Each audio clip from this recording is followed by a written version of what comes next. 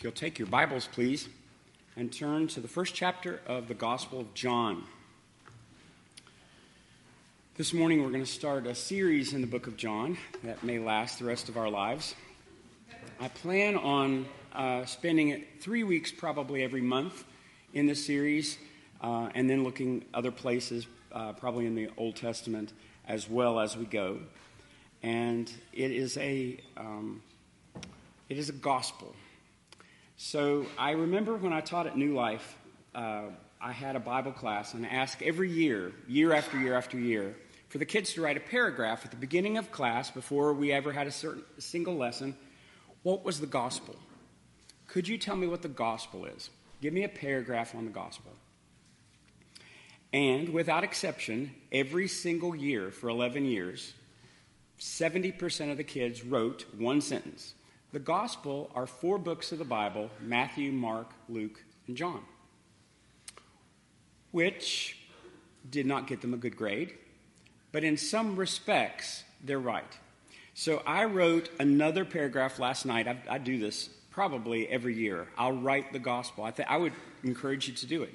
Can you write the gospel in a paragraph and do it again next year, and then do it again next year?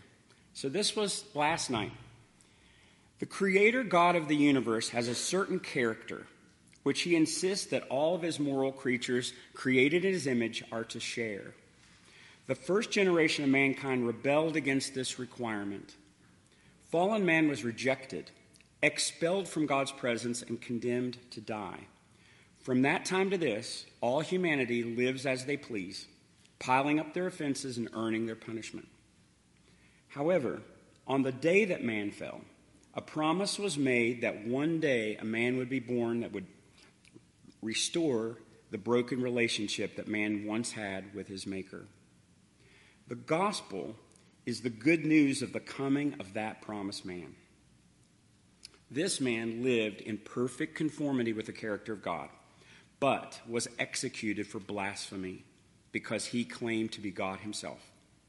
The Bible's chief claim is that the life lived by Jesus is credited to anyone who trusts God, that Jesus is that promised gift. The man's promised death, furthermore, was exacted on Jesus instead of him. The 4 New Testament Gospels are called Gospels because they're records of this acceptable life and this substitutionary death. When you look at the book of John, I would say more Christians would recommend John as a first book of someone who is not yet a Christian, or maybe not at all a Christian, but that person who's recommending it would say, if you were to read this, something in here is dear enough and clear enough that it would tell you what God has promised to us, that what God has said about his Son would be made clear to you. Martin Luther said, if the enemies of Christ were to be so strong that they could destroy the Bible, but somehow leave the Gospel of John and the book of Romans untouched, then Christianity would be just fine. Because the gospel in those 2 books are as clear as a bell. So as we look into the gospel, we have to look in the big picture that John here, the apostle, the disciple, is saying that Jesus is God himself, capable of taking our sins on himself, capable of dying in our place and becoming an acceptable Savior, and that he was willing to do it. John knew Jesus. And in fact, the gospel that bears his name does not have the word John in it. And some would say that means that he didn't write it, except that it was written by a disciple, and it was written in such a way that the only disciple not mentioned was John. And in its place, he wrote that the disciple that Jesus loved did this, or the disciple that Jesus loved did that. So he saw himself as loved. He saw himself watching God work. And when he recognized who God was, it changed his life forever. It changed his life. So at the end of the book, he makes his claim. He makes essentially his thesis or his purpose statement for this book. This is at the end of the book. This is in John 20. And John writes, "And many other signs truly did Jesus in the presence of his disciples, which are not written in this book. But these are written that you might believe in Jesus is the Christ, the Son of God, and that by believing you might have faith through his name."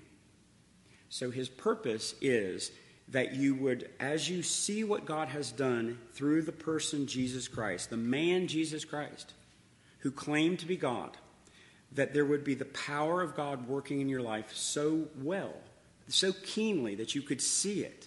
And as you see it, you would believe in his name to your salvation. That was John's hope. That was John's prayer for the people that would read it. That was John's prayer for the hundreds of years beyond him, as simple people told each other what they had found in this treasure book.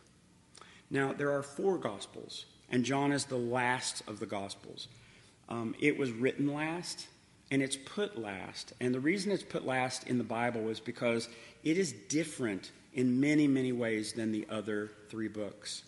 The other 3 books are called synoptic, and that just means, optic means to see. You're seeing the same things. So the 3 writers are all different. They're showing from a different vantage point, and they're all writing with a different purpose.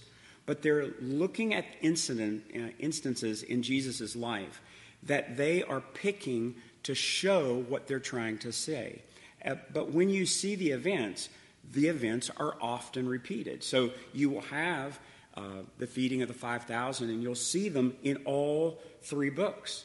You will see the same parables often in either 2 or the 3 of the synoptic Gospels. John is so particularly different that it's a completely different way of looking.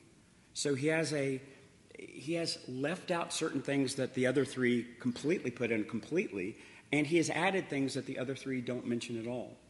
So for instance, in the Gospel of John, there is no mention of his birth. There's no account of the birth. There's no angels singing. There's no shepherds in the fields. There's no mention of his baptism, where the other 3 would do. There's no institution of the Lord's Supper, not included. There's no ascension. There are no teaching parables, none at all. But John adds things that are not in any of the other 3 Gospels that we wouldn't know if it were not in John. So, for instance, the whole first year of Jesus' ministry in Judea is included in John and left out of the other 3 Gospels. It's not there at all. Also, it's obvious from simply mentioning Passover and some of the festivals that as John is continuing, Jesus' ministry lasts 3 years. But if you were to read Matthew, Mark, or Luke, and you read it through, it would appear that he has a 1-year ministry, that you see one festival in it at the end, and that's the Passover, and then he dies, that his ministry would last a year. If it were not for John, you wouldn't see that this was an ongoing process that Jesus was doing as he was teaching his men. He adds miracles that are not mentioned at all in the other Gospels. The first miracle of turning water into wine, which is such an interesting thing. Why? That he took some water jars full of water and just with a blessing turned them into wine, turned them into something that they weren't. Completely a creative act. This is John doing something. John has a purpose that the other 3 don't necessarily emphasize. You also have interviews in the book of John that are not mentioned in the other ones. You have the interview with Nicodemus about what does it mean to be born again? What does it mean to be alive, really alive in God's presence? The woman at the well in Samaria, not mentioned. The rising of Lazarus. The raising of Lazarus is one of the reasons why that it made the Jewish leaders so angry that they determined that he had to die immediately, even during a festival, because Lazarus made Jesus a superstar. And this is only mentioned in John. And the other things is he has teachings, discourses. There are 5 essentially speeches that Jesus gives that are only found in John and nowhere else. So it's amazing that he's giving a purpose that others aren't. So if you were to look at Matthew is preaching to a Jewish audience, and his purpose is to claim that Jesus is the Messiah. He gives one Old Testament reference after another, and he gives sentences at the end of events saying this was to show that the prophecy that was in the Old Testament was to be brought to pass. So he was showing Jews that the Messiah that they had waited for has come in the person of Jesus. When you get to Mark is showing that Jesus is a servant. It's God's servant that he promised in Isaiah 53, my servant that would suffer. And that is what he's looking at. He's the servant of God that's willing to be the sacrifice for God. And that's how Mark emphasizes. Even though that Mark and Luke and Matthew will have the same events, how they write and what they say as they connect one thing to another and the order that they put things in emphasizes what they're trying to share. When you get to Luke has a broader audience than Matthew. Luke is writing to all these people who don't have any idea what the Jews believe. They've never read the Old Testament. They don't know what these promises were. They don't have any idea. And Luke is claiming it is to you that Jesus came. That you, to the world, to universally, that Jesus is your Savior and to be believed upon. When you get to John's primary aim is to show that Jesus is God. Now, when you look at Matthew, who knows that Jesus is God, he shows Jesus is God by showing that he was born of a virgin, that the Holy Spirit was the one who allowed this girl to become pregnant. Not like Zeus would impregnate every girl in the forest, not at all. It was that the Holy Spirit, God himself, would simply make something happen. When you get the word only begotten, it's the coolest word of everything in Greek, and you would be able to understand it if you just looked at the Greek word. It says one gened. So instead of having a set of like a book of recipes from your father and from your mother of how to make a nose and how to make insulin, Jesus' name, only begotten, meant that it only came from one. There was one set, that there was no earthly father, that God simply allowed that woman to have a baby to promise, that he promised Adam and Eve, would be the seed of the woman that would crush the head of the serpent. So when Matthew is showing that he is God, but nothing like John. John is emphasizing the deity of Christ over and over. So when you come to the beginning of John, the first 3 verses, or the first 18 verses really is called the prologue. It introduces the book. It's before any events happen, and John is simply explaining it. It is some of the most amazing language you've ever seen. You can tell that it is a different sphere than simply telling a story. It begins just like the book of Genesis begins. So this is John 1, 1 through 3. In the beginning was the Word, and the Word was with God, and the Word was God. All things were made by him, and without him was not anything made that was made. When you look at that, it is so monumental for him to, on purpose, essentially restart the Bible and say, in the beginning, there is nobody that didn't know that. Everybody in the world knows that. People who know nothing about Jesus would know that the Bible starts in the beginning. Almost everybody does. That's just cultural literacy. Well, everybody in his day would have known that too. But he's going back further than the beginning.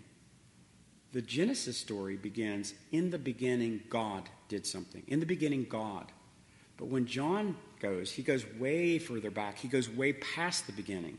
And he says, in the beginning was the Word.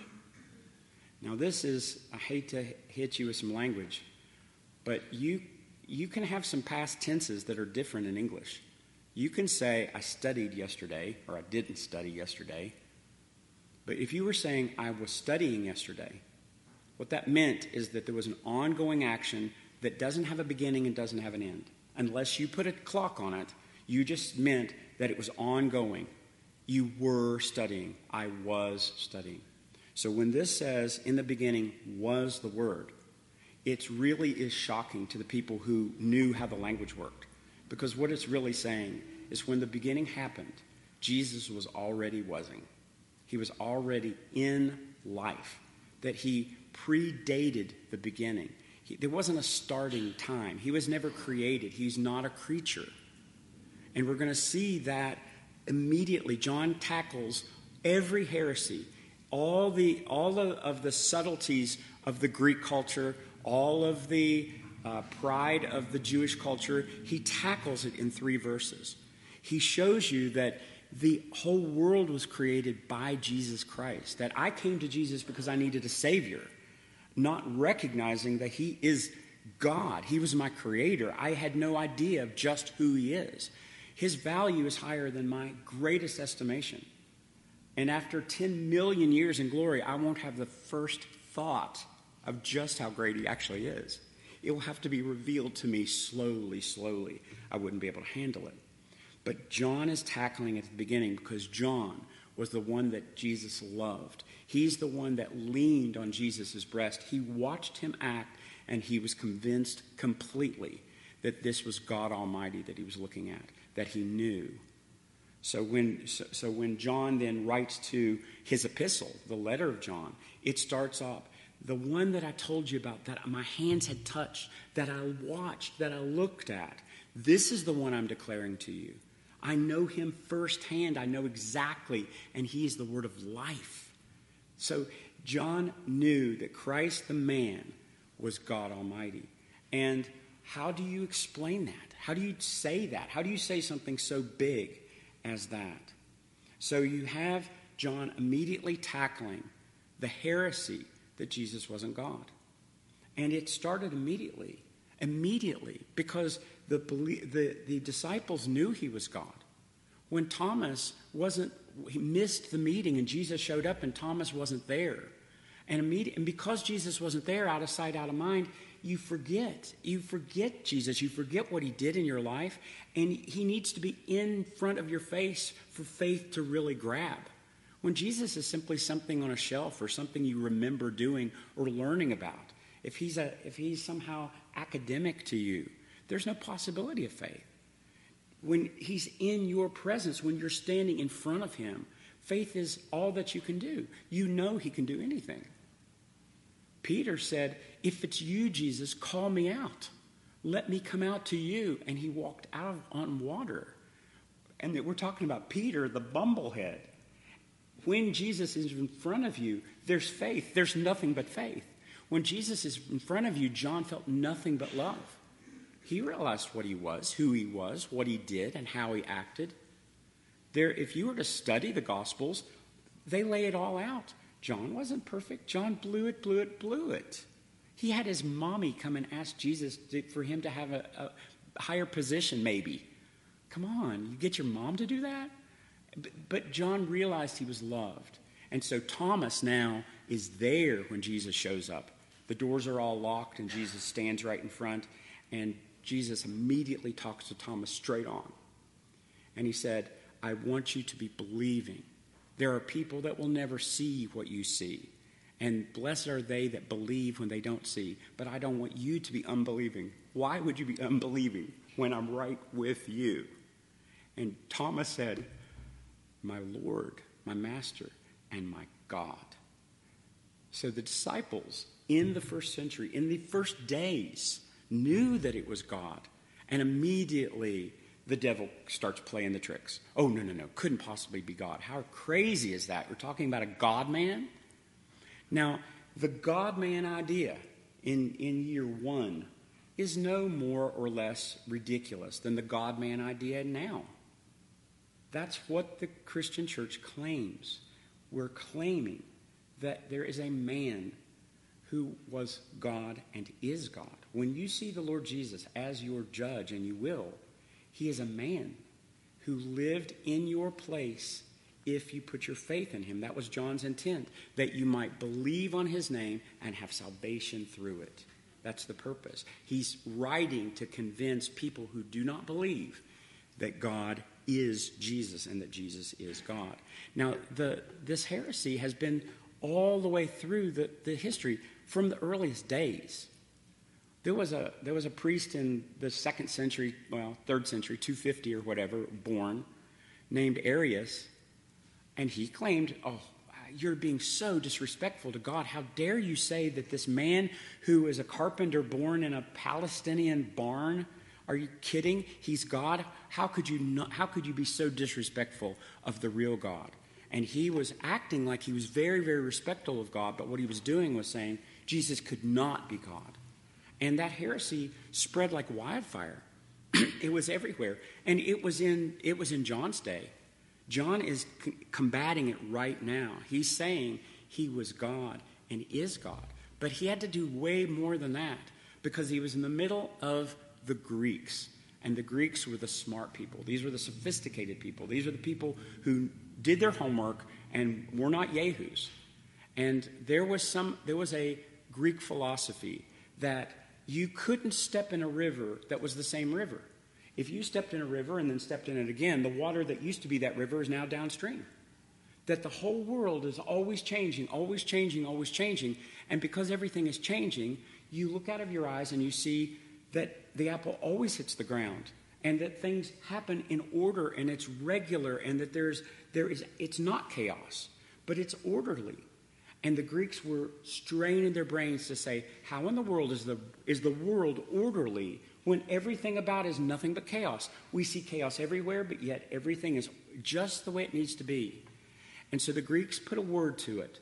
They said, it must be the logos. It must be the working power of God, the logic of God, that is able to hold up. Now, the Greek concept of God was just gods everywhere, gods that were worse than you. You were more moral than their gods were.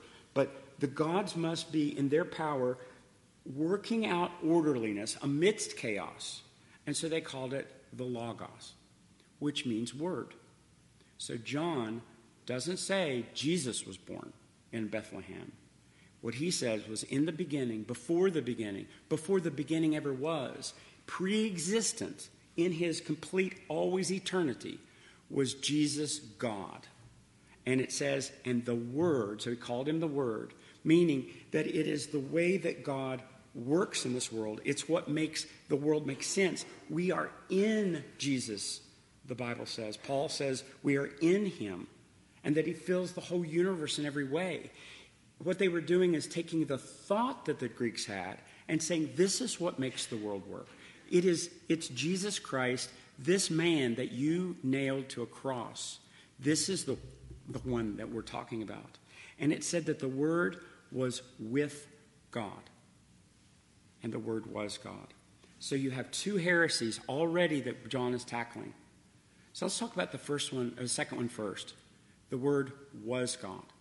Decided it was God, like Arius popped up in 300 and immediately made a big stink that it couldn't be possible. And then you had a split and you had people kind of wanting to serve God.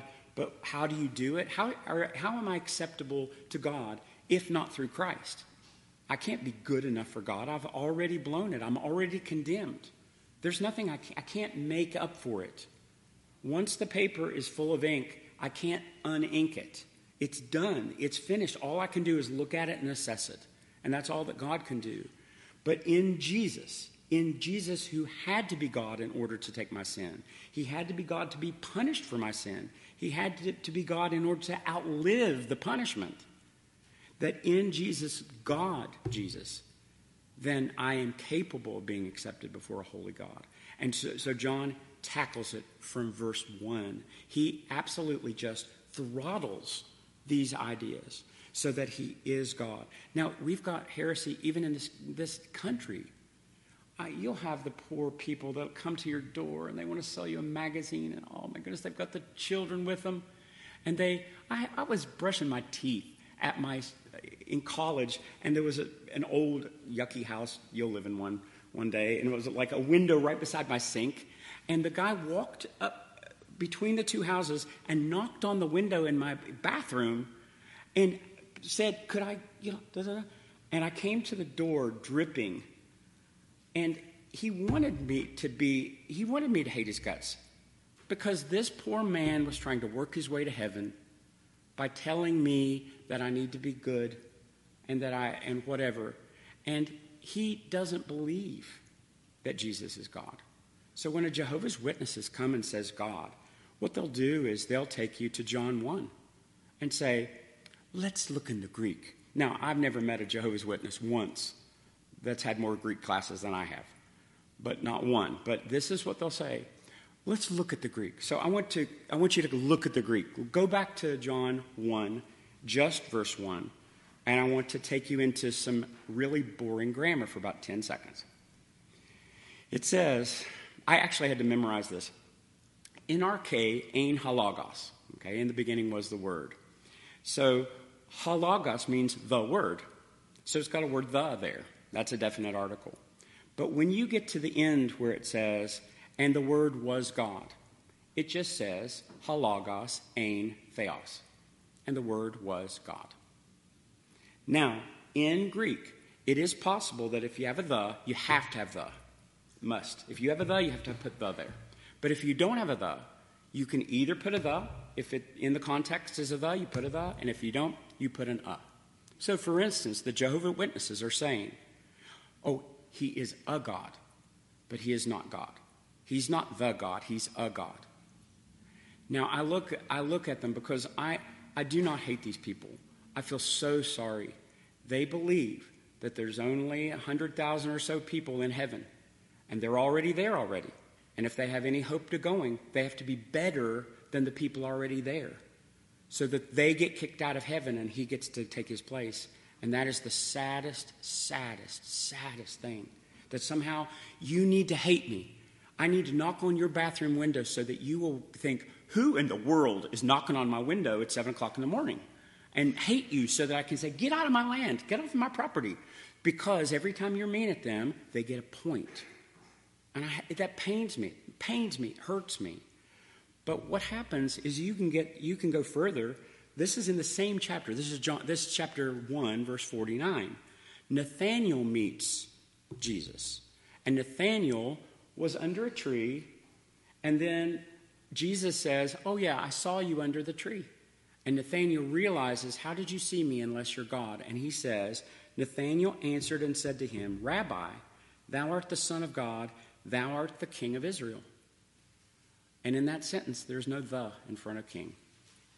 So, Nathanael didn't say, you are the Messiah, you're one of the many kings of Israel. It doesn't work that way. Do you see? They're still trying to make Jesus not a God. They're still saying he's one of many, that you simply take your path and all paths go to God, all dogs go to heaven. It is the normal way of thinking in the United States right now. And it has been since John was writing. That's why he was writing. So the first thing he says is that he's God. And the second thing he says that was actually first is that he was with God. He was with God. Now, when you take that Greek word, it means towards, like setting yourself towards something. Like in position, it would be in front of something. That would be how it happened. There's actually one of the Bible translations that translate this, and the word, in the beginning was the Word, and the Word was face to face with God. And I think that's absolutely brilliant. That idea that you are God looking at God. That God and God were one God. We have a unity. We have one God. Hear, O Israel, your God is one Lord. But that there are three persons distinct of each other. That the Father is not the Son, and the Son is not the Father, Spirit is not the Son, and God is not the Spirit. That they're distinct in their persons, but yet one God. So that you would have Jesus Christ, not that God became Jesus and then went to heaven and became the Holy Spirit, like that he put on a different hat. It didn't work that way. It is a mystery, meaning that it is bigger than the cup that you can put it in. And my cup is pretty small. To hit you with the Trinity is like, oh my goodness, welcome to Cowan. We hit you with the Trinity. The whole concept is that God is showing himself to be bigger than we can get him. We can't put him in a box, and he doesn't let himself be put in a box. But This is John 1:18. Can you go? You're in John anyway. Look at 1:18. This is the King James. It says, "No man hath seen God at any time. The only begotten, which is the bosom of the Father, he hath declared him." I think that's a little hard to understand. I'm not even sure who the he is and what does it mean. Like, I'm not sure how that's put together. Let me read it to you in 3 other versions. Let me read King James again so it'll seal it in your head. Then I'm going to read the other 3 versions. Can you strain and try to grab what's actually being said? "No man has seen God at any time. The only begotten Son, which is in the bosom of the Father, he hath declared him." So you have to say, okay, in the language it was written in, what words are there and what words are not there. Remember, if you're reading a King James Bible, it's got an italicized word every time there's no word there. Every time that an English speaker simply had to crowd a word there to make sense, it becomes an italic. So you can see if the word is there or not. So this is how the NIV translates it. "No one has ever seen God, but the one and only Son, who is himself God, and is in closest relationship with the Father, he has made him known." Now that's a little bit better. This is saying that Jesus, the Son, is God himself and is making the Father God known to us. This is the ESV. "No one has ever seen God, the only God, who is at the Father's side, he has made him known."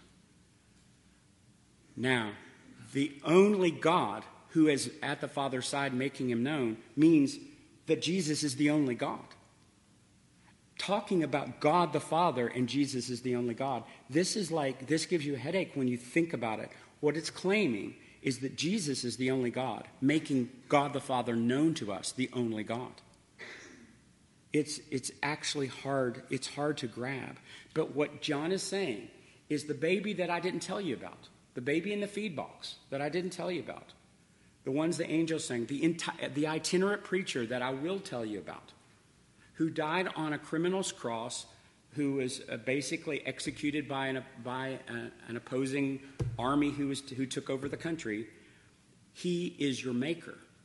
And that's a breathtaking statement. You have to support something like that. So the idea of a word is broad. Now I'm going to look at just 2 Old Testament verses and then try to show you that the whole idea of the word is what God does. It's action. This is in Isaiah 55.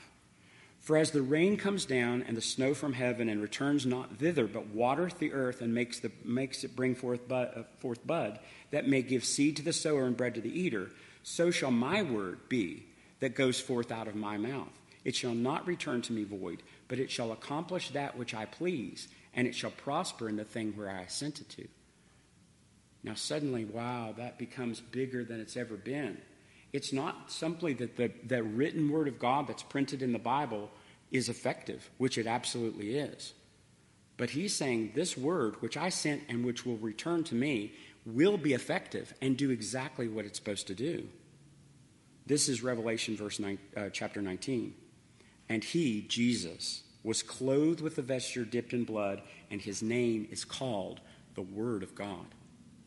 The Word of God. So when I think of the word, when I just think of word, which really just means spoken word, it's something that God uttered. Do you remember we read 15 minutes of Genesis 1? He said 9 times, "Let there be." And what was happening, according to John, who said there is nothing that was made that Jesus did not make, nothing at all, that he made everything that there is, and there's nothing that is that he did not make. And which basically pokes it in the eye that Jesus is a creature. I'm sorry, Jehovah's Witnesses, but Jesus was not created because he's the creator and you cannot create yourself. He created all things with the exception of the one who created all things, which was uncreated because he was wasn't when the world started. And so it says, I send him and he comes back and he does something. He is the Word of God with his vesture dripped in blood. That's pretty scary. That spoken word said, God said, "Let there be," and Jesus Christ made it so. Jesus Christ put his hand on the ground and the ferns popped out of the ground. Jesus Christ put his foot in the water and it teemed with fish. And it happened in a breath. It happened in a moment, and Jesus is bigger than you ever thought he was. Your Savior, he's scarier than you ever imagined him. To think of Jesus as being, oh, he's not bad. I'll pray to Jesus because God's scarier. Jesus is the one who lived perfectly. He's the one that you should be scared of. And he's the one who saved you. It's Jesus who died. Paul says that again and again. It's Christ Jesus who died. That means he's the Savior. He's the one who should be offended by you, and he's the one who saved you. If God be for us, who can be against us? So the Word is that spoken active word. If God wants to communicate with humanity, he does it through Christ. It's through Christ that he does it. And so Jesus in Revelation is Alpha and Omega. Well, if you think of Omega as being the end and Alpha as being the beginning, Omega never ends. There's eternal life forever. And there was Alpha forever. Jesus has always been. He is always the Son of God. He's always your Savior. And he's the one who knows you best, and he's the one who loves you most. To have Jesus as your friend is to have safety. It's to have excitement because now you can please God. If you have Jesus, you've pleased God.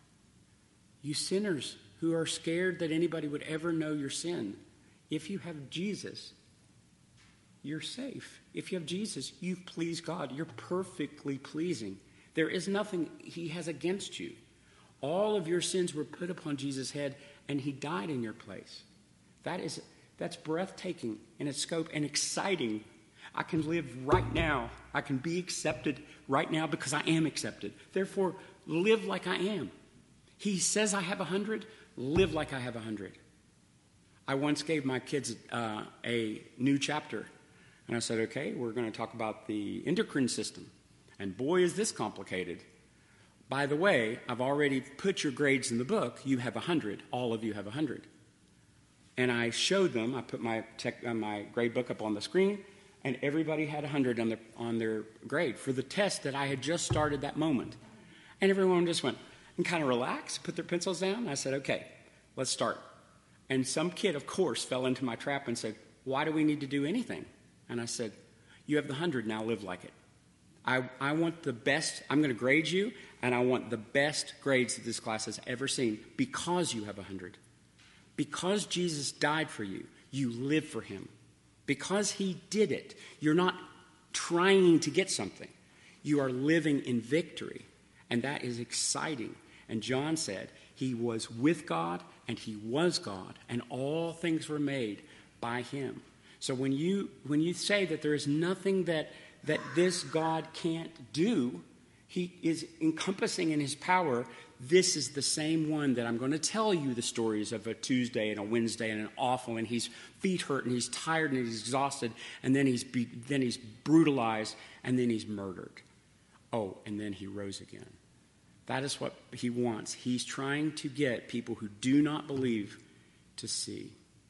I would encourage you to read this. You can read the book of John in 12 or 13 minutes. It's absolutely a beautiful read and comforting to your souls.